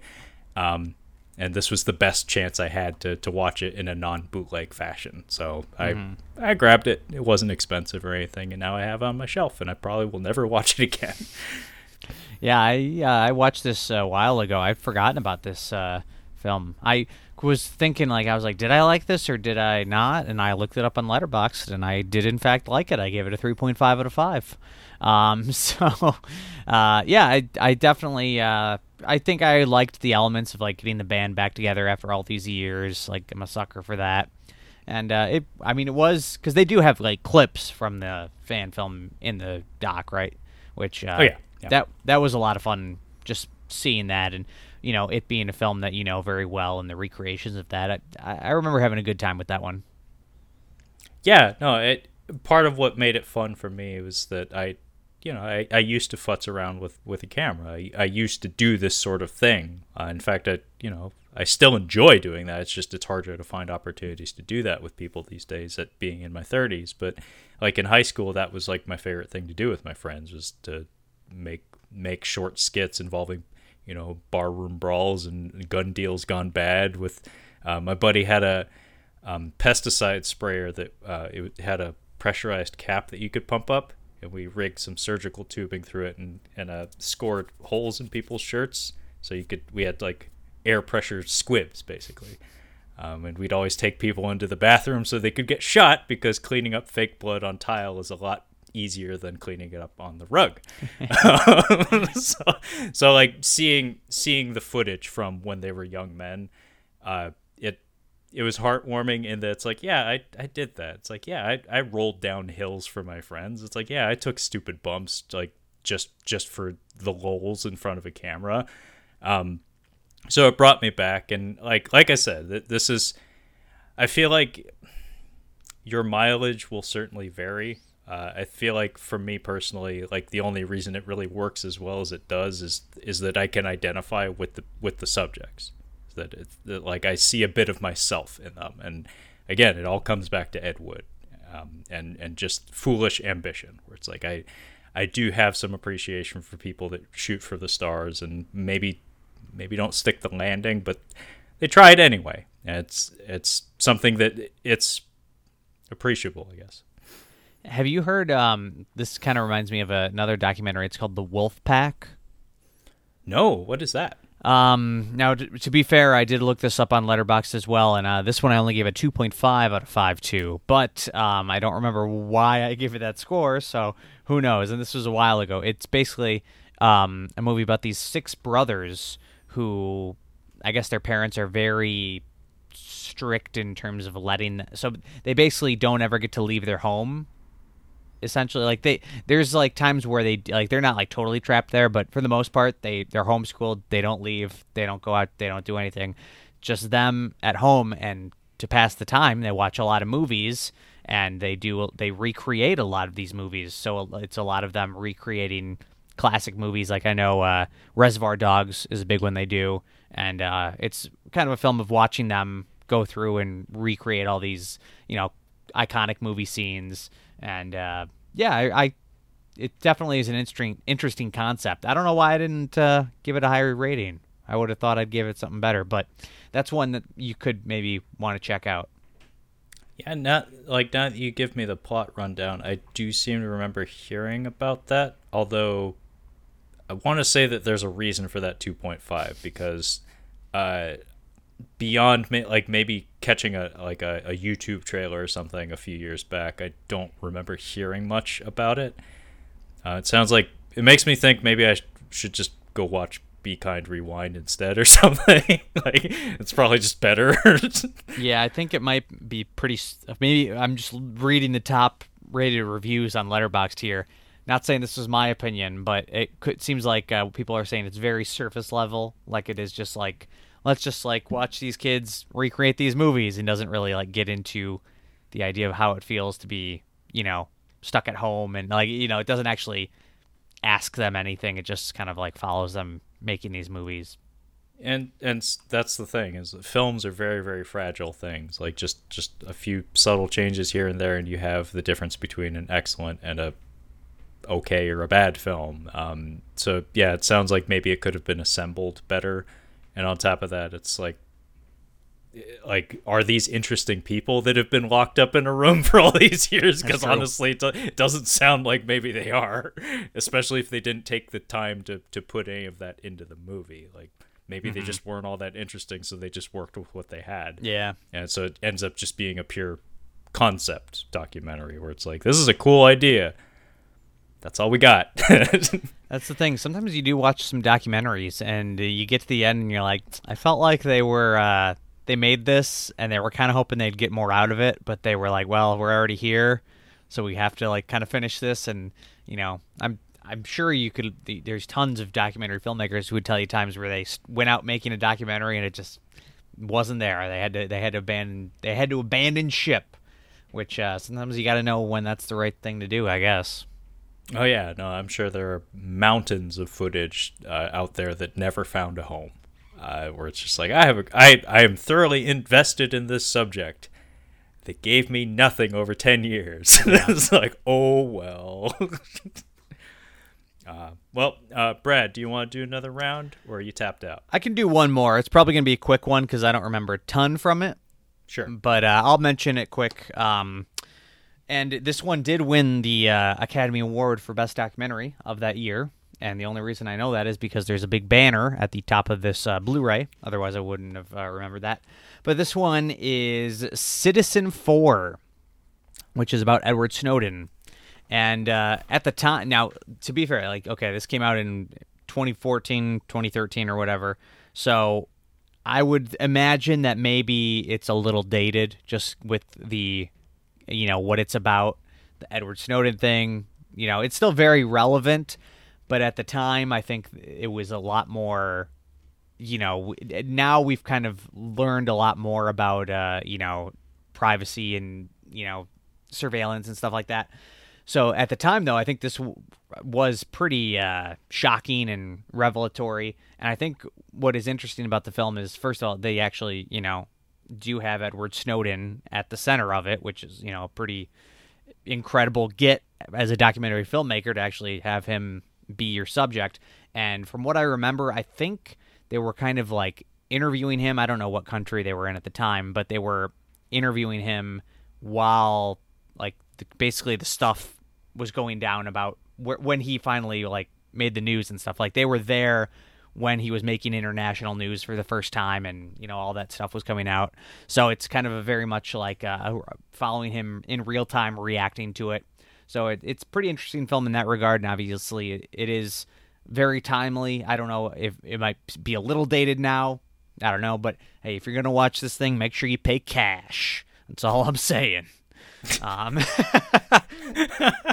But no, I do remember liking it. I've only seen it the one time though. Yeah, I've seen it as well as the Oliver Stone Snowden film with Joseph Gordon-Levitt, and I think Melissa Leo plays the documentarian because they reenact the movie. Citizen I 4. guess they would have to. Like, yeah. In the hotel room. I think it's in Hong Kong. I could be wrong on that. But yeah, a very, very good documentary. As you said, a big part of what makes it so compelling is, one, the subject matter, especially if you watched it when it came out, because since then, as Brad had said, like, it's old hat. It's like people regularly cover their webcams these days, like Kyle, he does that on his laptop. He has like Scotch tape or whatever, or masking tape on his webcam and stuff. But at the time, it was revelatory. And then on top of that, has that sense of urgency. Like, it feels very immediate because everything is unfolding in real time in the documentary. So like, there's so many dialogue sequences in this documentary where people are scrambling to look up data on they're like reading the news headlines on their laptops as they're like filming the fucking movie, where things are happening live in front of the camera. It's a very well put together film. I thoroughly enjoyed it. In fact, I wouldn't mind watching it again just because, as a story, like, there's a reason why I feel like Oliver Stone didn't have to do a whole lot of filmmaking like for that chunk of his movie, where it's just like, just do what they did in the documentary. It was already interesting enough. You should have taken some time away from that segment and put it towards Joseph Gordon-Levitt's accent. Do you have a Snowden? Do you have a Snowden impression, Brad? No. I'm not even going to attempt that. I probably do, but it would probably just evolve into Kermit the Frog. Yeah. So it's just not worth it. It's a classic thing. It's like, obviously, Edward Snowden, he's got a very distinct voice, but like, I don't know, did Joseph Gordon-Levitt really need to like go all that in on the voice? Like, I mean, he could have just talked like himself. Like, I don't know. There's a fine line between trying to make things as like close to reality as possible and making it distracting. Like, yeah, no, I know what you mean, but yeah, like the real Edward Snowden, he sounds like Carl Sagan and Kermit the Frog smashed together or something. Yeah. But by the way, the Oliver Stone movie has, I think it's Nicolas Cage in a very small role where he's playing a really ordinary, very chill dude. It's just kind of like, he should do that more often. Like, that's probably asking a lot of him to just like scale it back to the point that's like, oh, he could be anybody. Like, yeah, I remember that was a pretty low point in his career, because I remember when I never saw the movie, but I remember seeing that he was in it and being like, oh, that's good for him. He's working in an Oliver Stone movie. And nowadays I'd be like, Nicolas Cage, you shouldn't be working in an Oliver. I mean, Oliver Stone's great, but he hasn't been at the level where he used to be. Like, now if he worked with Oliver Stone, I would say, Nick Cage, you can pick a better project probably right now. Yeah, I can't really put a finger on exactly what the deal is with Oliver Stone's filmmaking. I haven't watched his new JFK thing or whatever, but like, I'll get off the subject, but I'll just say, like, when he was hot, there was a reason. Like, he was very, very talented. Oh yeah. I don't know if he still got it, but Snowden is not his best work. Yeah, I don't know. I just don't know if he's still got it. Like, I was, what was Savages? I wasn't crazy about that either. I heard that was utter crap. Yeah. Yeah. But I mean, he's made some great. I mean, JFK is amazing. I mean, he's had a long career. His contribution is like bona fide. Like he doesn't have anything left to prove. So we're not shit talking the guy. It's just, it hasn't been great lately. JFK needs a 4K release, though. I tell you that much. It does. It really does. Because just another Blu-ray release, because that Blu-ray, I believe, is out of print. So it's like there's no like physical media way to watch it easily. Yeah, it actually would be a very worthy 4K release. Like, one, because it'll sell for sure. Like, people, it's got JFK on the title. Yeah. People from all walks of life will buy that. Yeah. Like, for a variety of reasons. But on top of that, it's a really well put together film. Like, a lot of it is like kind of it's typical. Like, it typifies a lot of Oliver Stone's like trademarks, especially in that era of his career where he was like in the editing room with a hair fucking trigger. Like, he was chopping his movies up with a fucking buzzsaw. Yep. But it was working. Like, it was really working. Like that was kind of like one of his better efforts in that area. I'd say it's his best film my favorite of his at least. I feel like Platoon and Wall Street are my favorites personally, but I have other reasons for that. I got dad connections, like those are dad movies for me. Yeah. So I could be thoroughly biased. Platoon, I'll give you it's up there. Wall Street, I don't know, wasn't not so much. Hey man, you got talking heads, you got cocaine, you got both of the Sheenses. No Emilio though. Yeah, missed opportunity. but yeah, JFK. I wouldn't argue that. Like objectively, it might very well be his best put together film. But yeah, that is a 4K that I would love to see someday. Yeah. Okay, well I'll make my pick quick as well. I need to watch World Trade Center. I've never seen that one still. Oh hey, that's a Nick Cage movie. That's right. That's right. Yeah. So, connections, revolutions. Like the film industry it's all handshakes, man. That's how filmmaking is done. Connections, revolutions. Okay, so I may as well end with this one, just because. No. Yeah, we're doing this one. Fuck it. Because this is the other subject that I have an alarming number of documentaries about. So one is documentaries about filmmaking. The other one is wrestling. I have a lot of wrestling documentaries. Okay. I have like Ultraman levels of like embarrassing number of documentaries about wrestling. Folks at home, if you're not aware, I own far more Ultraman than any grown man should. Same goes for wrestling documentaries. So I, of course, have the quintessential wrestling documentary, the one that kind of blew the doors open for the subgenre, which is a subgenre. That would be Beyond the Mat. So this, Brad, have you seen this, by the way? No, I know of it by title and reputation, though. Okay, well, this came out in, I believe it was the year 2000 or 1999, around there. And as far as I could tell, the footage was assembled from, there's like historic footage from like the history of sports entertainment of wrestling, but the footage captured for the documentary, as far as I can tell, is from like 1997 to like 1999, thereabouts. So kind of during the, quote, Attitude Era of the WWF, now WWE. WCW, the Ted Turner wrestling organization that was a rival to WWF at the time, declined to participate in the filming of the documentary. So it's somewhat unfortunate that they didn't get the big two, like the big two American wrestling organizations featured in this documentary. But this is a film by Barry W. Blostein, who, as far as I understand, is largely a writer in Hollywood. I didn't actually bother to look up his other credits, but very similar to other documentaries of this vintage. I'm looking at you, any Michael Moore or Super Size Me. The documentarian himself is a little bit of a presence in the film. That's a controversial subject. I know some people really look down on documentaries structured that way. It's like it comes across as like a lower brow or like a cheaper form of edutainment, I guess, especially in the form of Morgan Spurlock.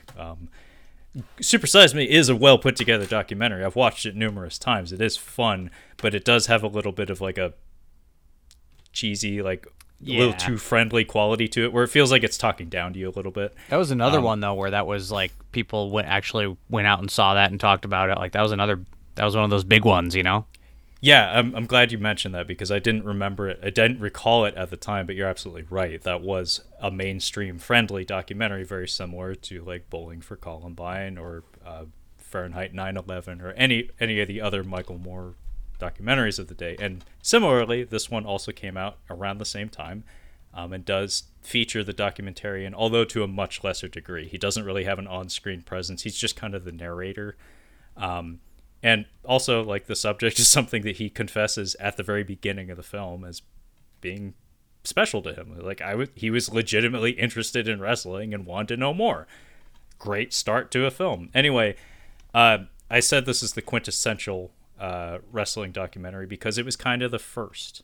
And this was around the time I remember they were airing TV specials about magic and wrestling. Do you remember these at all, Brad, or are you too young? I definitely, I remember the magic ones for sure. I didn't watch much wrestling. You know what I'm talking about, where yeah. they have the masked magician who shows you how they do all the shit. Yeah. they show you behind the curtain how all these shitty-ass magic tricks are done. Like, just the shitty ones, though, because we magicians have a code. Yeah. We don't tell just anyone this shit. So we're only going to give you the shitty ones. And then that person, even with the mask, was probably blacklisted forever from the magic community, aka the pickup artist community. Same fucking thing. And similarly, they also had, probably inspired by this documentary, television specials about the ins and outs of wrestling, because at this time, kayfabe. Have you ever heard that term before, Brad? I don't think so. As far as I understand, it's just pig Latin for fake, basically. Oh, okay. Kayfabe, wrestling has its own jargon. It's part of the appeal. It has its own secret language. Kayfabe is basically the canon or the reality that exists between the ropes, where basically it's what they say goes, and it's up to you, the audience, to go along for the ride. Because yes, it is fake, but the physicality is real. So it's this fragile thing that is a very, very special thing that it's debated to this day whether or not, because of the social media era, like, is kayfabe dead or is it alive and well and even bigger than ever because disinformation is so easy to sow these days, as evidenced by, whatever the fuck you want to reference here. Insert reference here.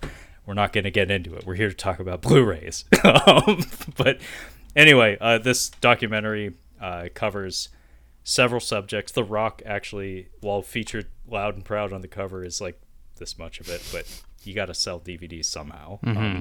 But Mankind, Mick Foley is one of the core subjects. Drunk Terry Funk is also one of the other core subjects, as is Jake the Snake Roberts, who, as far as I can tell, his participation in this documentary was probably what led to the inspiration for Darren Aronofsky's The Wrestler. And the true life drama that unfolds in front of the camera in this is, I don't care who you are, like, whatever your investment level is in wrestling, even if you have none, this is compelling human drama. These are interesting people that do live interesting lives, and it's very fascinating to watch unfold on the screen. And like, the Jake the Snake Roberts stuff is heartbreaking and super fucking depressing. But then every time Mick Foley comes on screen with his little kids, you get a music cue. It's Let the Good Times Roll. And it's just him waddling around in the backyard with his kids. So it's like hard cut from Jake the Snake Roberts doing meth in a truck stop restroom or something. Fade to black. Let the good times roll. it's like they bring it back. They keep it moving. But this is an excellent documentary. And especially because of the time of its release. The stuff talked about in here was like super taboo. Like, wrestling, when this came out, was probably 90% real to most people. But this was this was kind of the start of people realizing, like, oh wait, it doesn't have to be real for me to be interested and enjoy it. Highly recommended. I don't care if you're interested in wrestling or not, it's just a really well put together documentary. And what's more, even though I said the documentarian does insert himself into the film occasionally as a narrator, his instincts from an editing standpoint are rock solid. He knows when to shut the fuck up and just put the camera on things and watch. Like, it's edited with a very steady hand is what I'm getting at. Mm-hmm.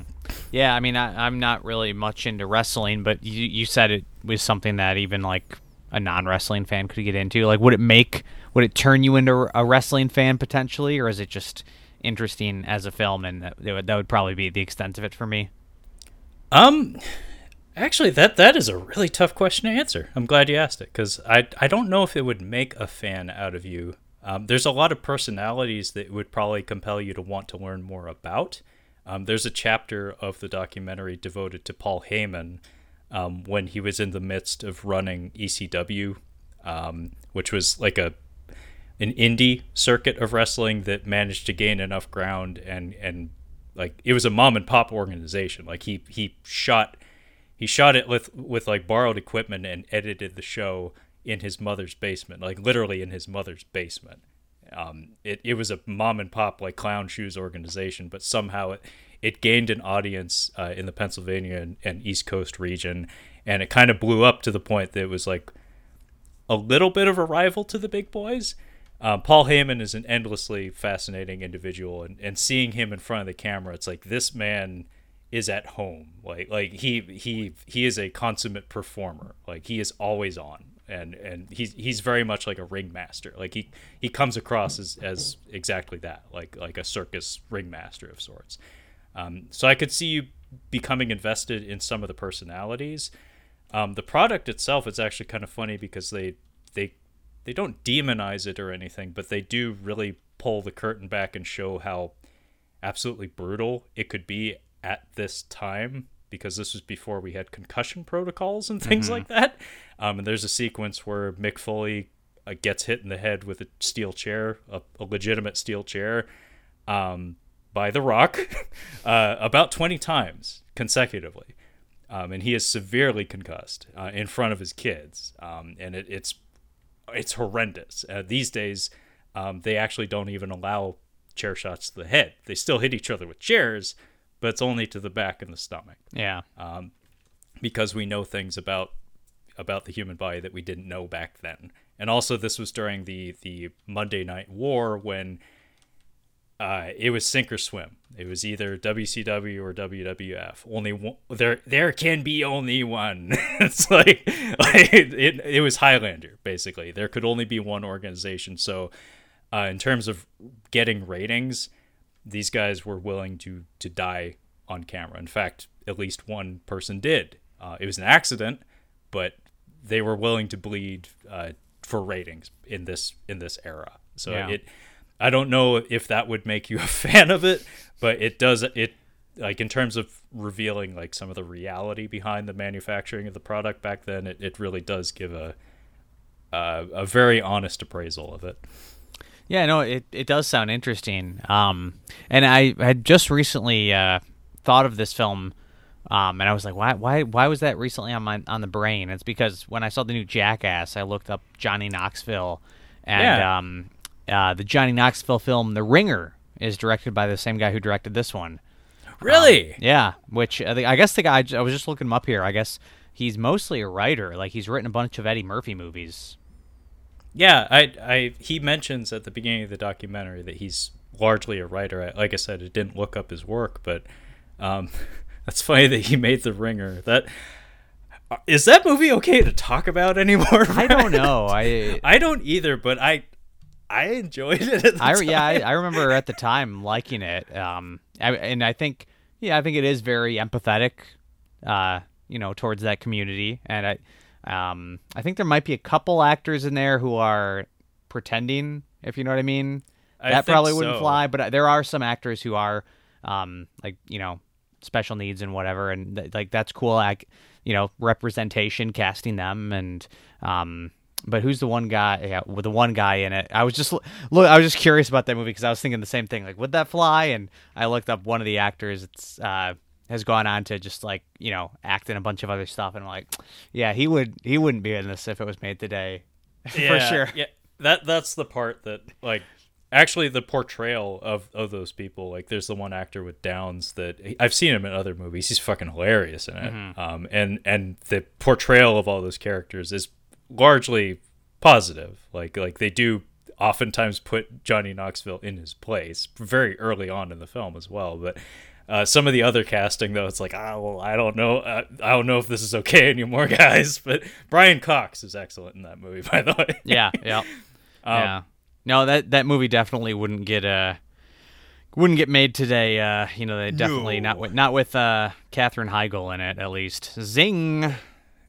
Yeah, what the fuck is she doing these days? Netflix. She got a Netflix it's kind show. of.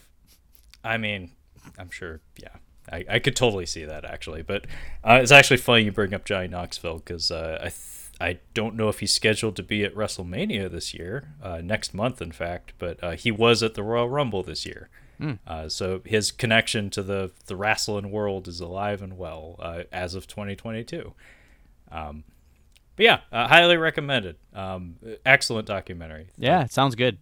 100% compelling, regardless of whether you're a fan of the material or not. But anyway, Brad, I think that's enough picks from one evening. But you want to wrap things up with a speed round? Yeah, and I've only got a couple here, and two of them I know I've talked about. But just quick mention, of course, The Act of Killing, which we already talked about. Just a phenomenal film. The Draft House release does contain two versions, the extended version, which I have not seen, so maybe next time I watch it, I'll watch that. This next one here is a film that I'm a little ashamed that I haven't watched. I mentioned, I think it was maybe 2 episodes ago when we did TV. The one podcast host that I enjoy, who is also a documentarian, did Cursed Films. He also has done a couple features, and I own one of his features, have not watched it, but I did buy it directly from him, which is cool, and it is called How to Build a Time Machine, and it's a look at, well, I guess I haven't seen it, but one guy is... From what I understand, it's one guy who is trying to build a replica of the H.G. Wells time machine, and one guy is actually trying to build a real time machine. And look at them, and they're kind of why they're doing this, and look at their eccentric personalities. One great thing about this is you notice the clear case. Way back when this movie came out and it was trying to come out on Blu-ray, this was a point of contention that he brought up in several episodes, where he had to work real hard to make sure this got a clear case, because whoever he was, getting the Blu-ray pressed and distributed through, he would contact them and say, I want a clear case, and they're like, well, you want a Criterion case? And he's like, no, I just want a regular Blu-ray case, but clear. And apparently, whoever he was working with didn't even think that was a thing, and whole thing. But it does look nice, so I need to watch this someday. So don't do any tagging of him to say that I haven't watched his film. And so let's keep him out of the dark on that one. Are we allowed to say his name? J.H. Shield is his name. Thank you. Yeah. Thank you. But don't tag me. I don't want. I'm not gonna tag him, Brad. I mean, he got my money. He probably doesn't give a shit. But anyway, I'm totally gonna tag him. But and the last one is I know I talked about it, The Thin Blue Line, another Errol Morris film, but great, piece of true crime, piece of justice, awesome film. So that's all. Now I I'm got. curious. Now I'm curious if I should check out Errol Morris as a filmmaker, because I want to say I haven't seen any of his work, but maybe I have. He's done. I'm trying to think what some of his recent films are. He's definitely up there. I think he did that Donald Rumsfeld documentary. Is it? I can't remember. I'll look it up. He did the Netflix series. Well, you don't have Netflix, but he did Wormwood, the MK Ultra, half documentary, half fiction, half recreation with Peter Sarsgaard. There's a post-apocalyptic action horror movie, I think, called Wormwood, that I think it has a sequel coming out soon, that I've the cover art has always been compelling to me. Mm-hmm. I haven't watched it. Do you know what I'm talking about, Brad? Yeah, I know what you're talking about. Different Wormwood. I would hope so, but yeah. I believe the Donald Rumsfeld documentary he did is called The Unknown Known, and I think when that came out, it was a pretty well received documentary. But anyway. Okay. Well, this is because I have an absurd number of picks. I literally pulled every documentary I have off the shelf. Just I had time. What can I say? But I'm gonna start things off with the stack of wrestling picks. because the people have to know how absurd this is. I didn't know until I pulled them off the shelf. Wow. So I have The Self-Destruction of the Ultimate Warrior, which is a fascinating documentary because it completely shits on the Ultimate Warrior, on Jim Hellwig. But in recent years, because of his untimely passing, he, as far as I know, he is not a good person, nor was he ever. But because he died in like his 50s, the company's perception of him has since like done a complete 180, and now they're super pro Warrior. But when this came out, this is completely just a burial of him. Like, this is just a series of interviews completely shitting on the man. And then when he died like a decade later, they're like, oh no, we love the Ultimate Warrior, he was the best, we all thought he was the greatest. So this is an interesting historical like artifact, and it's also fucking hilarious.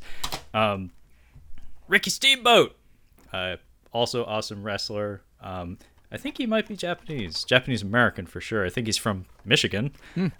Excellent wrestler from the 80s. I think he suffered a back injury in the 90s, so his career came to an unexpected end. But he did have a showing in the 2000s that like he still kind of had it, but really talented in-ring performer, not especially amazing on the mic. Viva la Raza, the Eddie Guerrero story. He also died young, very unfortunate because he was at the peak of his powers. He had recently won his like world championship, and then I think car accident maybe. 1-2 punch of the rise and fall of WCW and ECW, those two other companies I mentioned that were kind of rivals to the WWF. The Rock documentary, the Stone Cold documentary, the Triple H documentary, the Daniel Bryan documentary, also known as Bryan Danielson now for AEW. He's from Aberdeen, Washington, so he's a local boy for me. The CM Punk documentary, also known as CM Punk currently in AEW. The Paul Heyman documentary, who, as I said, was the person who ran ECW, and he's currently a manager in the WWF. This is actually one of the better ones, just because he is an amazing interview. Yeah. If you put him in front of a camera and give him a mic, he just goes. It's incredible. The Shield documentary, which is a stable that has since disbanded. The Shawn Michaels WrestleMania compilation, which has some documentary footage in it, but it's mostly just matches. Greatest rivalries: Shawn Michaels versus Bret the Hitman Hart. Both of these guys are probably my favorites of all time, and this is really incredible because it's basically an extended interview between these two men who, for decades, absolutely real life hated each other and completely avoided each other again for decades. It's like a sit down interview as opposed to like a extensive documentary, although it does cover both of their careers in depth. And then The True Story of WrestleMania, which is a documentary about the history of that event, which is happening next month. Wow, that's impressive. That's a lot. There's probably more. I did mention the In Search of Darkness documentaries, 1 and 2. 3 is not out yet. In Search of the Last Action Heroes, which this is a Oliver Harper documentary. He's the one that is currently working on that Street Fighter II documentary. This is about 80s action films. Doomed! The untold story of Roger Corman's The Fantastic Four. Are you aware of this project, Brad? Yeah, I've heard of it, yeah. This is a really solid documentary, although it comes in one of those hideous unofficial Blu-ray boxes where you can see the font is not the official Sony font. Yeah. And it's like too thick. Really, really solid documentary, though, about that ill-fated film. The Death of Superman Lives, What Happened. Kyle and I did a full episode on this. Crystal Lake Memories, I forget how many hours long this is, but it's about the Friday the 13th franchise. I actually have the Nightmare on Elm Street one, Never Sleep Again, but a friend of mine borrowed it and didn't return it, so I'm kind of salty about that.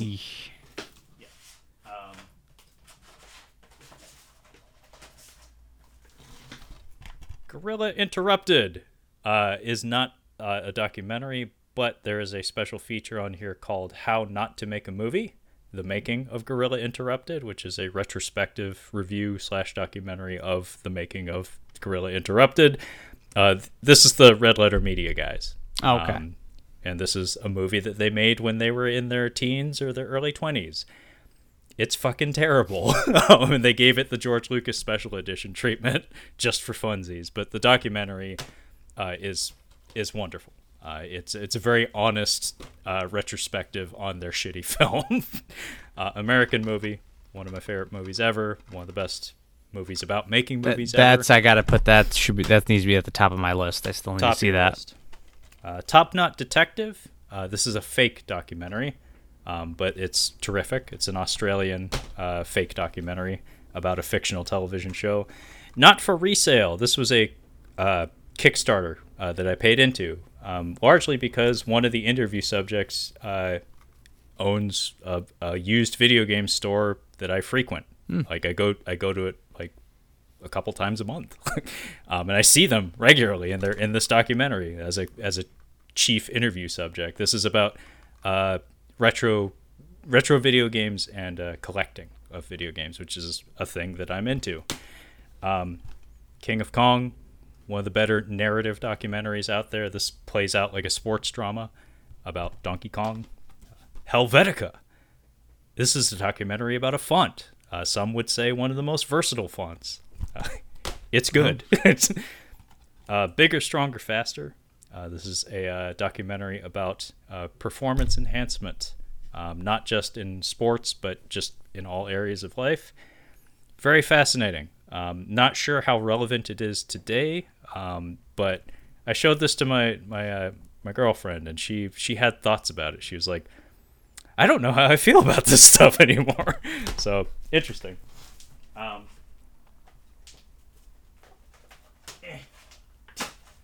So many more.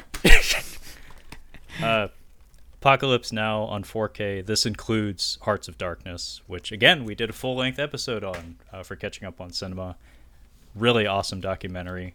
In fact, I feel like I'd more readily watch that than the film itself, honestly. Memory, The Origin of Alien. I have not watched this yet, but my brother got it for me as a gift, and this is a documentary about the making of Ridley Scott's Alien that I'd very much like to watch. Ray Harryhausen, Special Effects Titan. This is a documentary about Ray Harryhausen, the special effects titan. He's one of the foremost stop motion artists in Hollywood. This was very special to me because I've always loved stop motion, and him in particular. Jodorowsky's Dune made a lot of waves a few years ago. It's very, very good.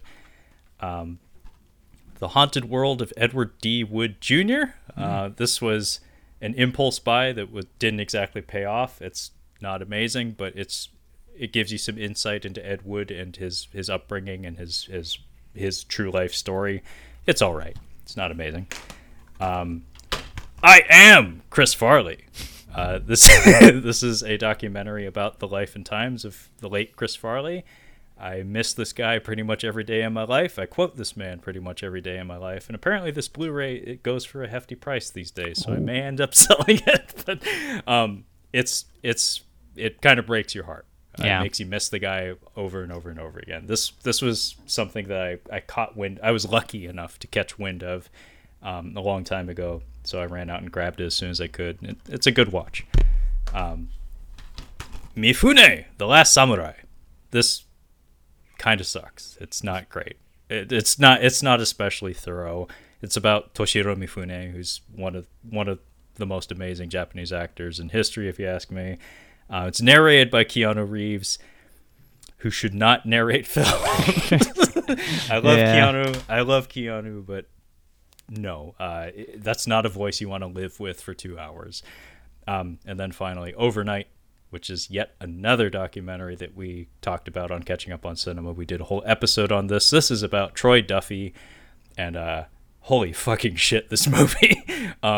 Troy Duffy is utterly unlikable, but this is he's like the Steven Seagal of writers slash directors, where it's like he had a rocket strapped to his ass, and somehow he fucked it up. It's like, how do you fuck that up? And watch the movie. Anyway, that's literally every documentary I have. That's impressive, though, man. I mean, when you suggested docs, I was like, I mean, yeah, I can scrounge up a few. I've got a few, but you got a whole collection there.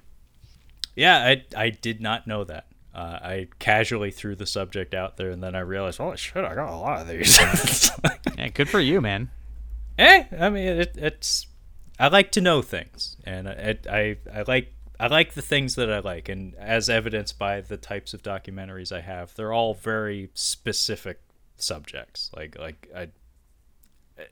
I don't know if the format itself is as compelling as the subjects that these films happen to embody, but I like these. I'm glad I have them on my shelf. Yeah. But yeah, thanks for bearing with me, Brad. I know that was a lot. No, there's definitely a few on there that I need to see. I mean, there's a lot I need to see, but a lot like where I'm like, oh yeah, it's been on my mind to see that, and that's a good reminder. Yeah, have you seen Overnight? No, I haven't. Okay, well, if I was to give you a top 3, American movie, top of the list, obviously. Overnight, I think it's frustrating. It's so fucking frustrating, but there's a reason why both Kyle and I are like really excited for Boondock Saints 3, and it's not because we think it's going to be good. And that is greenlit, by the way, as far as I understand. Like, I think it's in production, or at least pre-production. And then what was the other one? Beyond the Mat. Mm-hmm. I guess would be my top 3. Yeah, good picks right there. I mean, I haven't seen them, but I assume they're good. Yeah, no, I think they're pretty universal in their appeal, except for Overnight. That's a movie that if I showed that to my girlfriend, she'd be like, why? like this guy sucks. Yeah. Why did you make me sit with him for 2 hours? It's like, it's fascinating, though. It's like, no, he's a scumbag. He totally fucking sucks. He's a no-talent drunk. It's like, and? What's the problem? Well, anyway, thanks for joining me, Brad. I always appreciate having an opportunity to talk movies with you. So thanks again for joining me to talk about some Dynamite docs. Thanks for having me. Yeah, man, you're always welcome. And I do owe you for the scheduling snafu we had. But it's all good. Before we... you say that now. No, I mean, that sounded like I was saying it, and I didn't actually. I actually do mean it. It's all good. Like I told you, it literally changing nothing for me.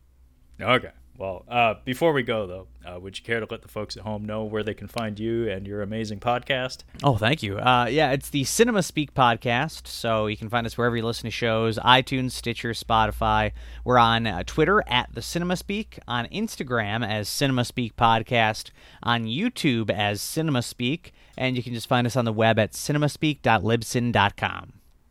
Very nice. Thanks. Well said, Brad. But I also I'm enjoying the changes to the routine. Like you introduced a new game on one of your most recent episodes. It's Icebreaker, I think you called it. Yeah.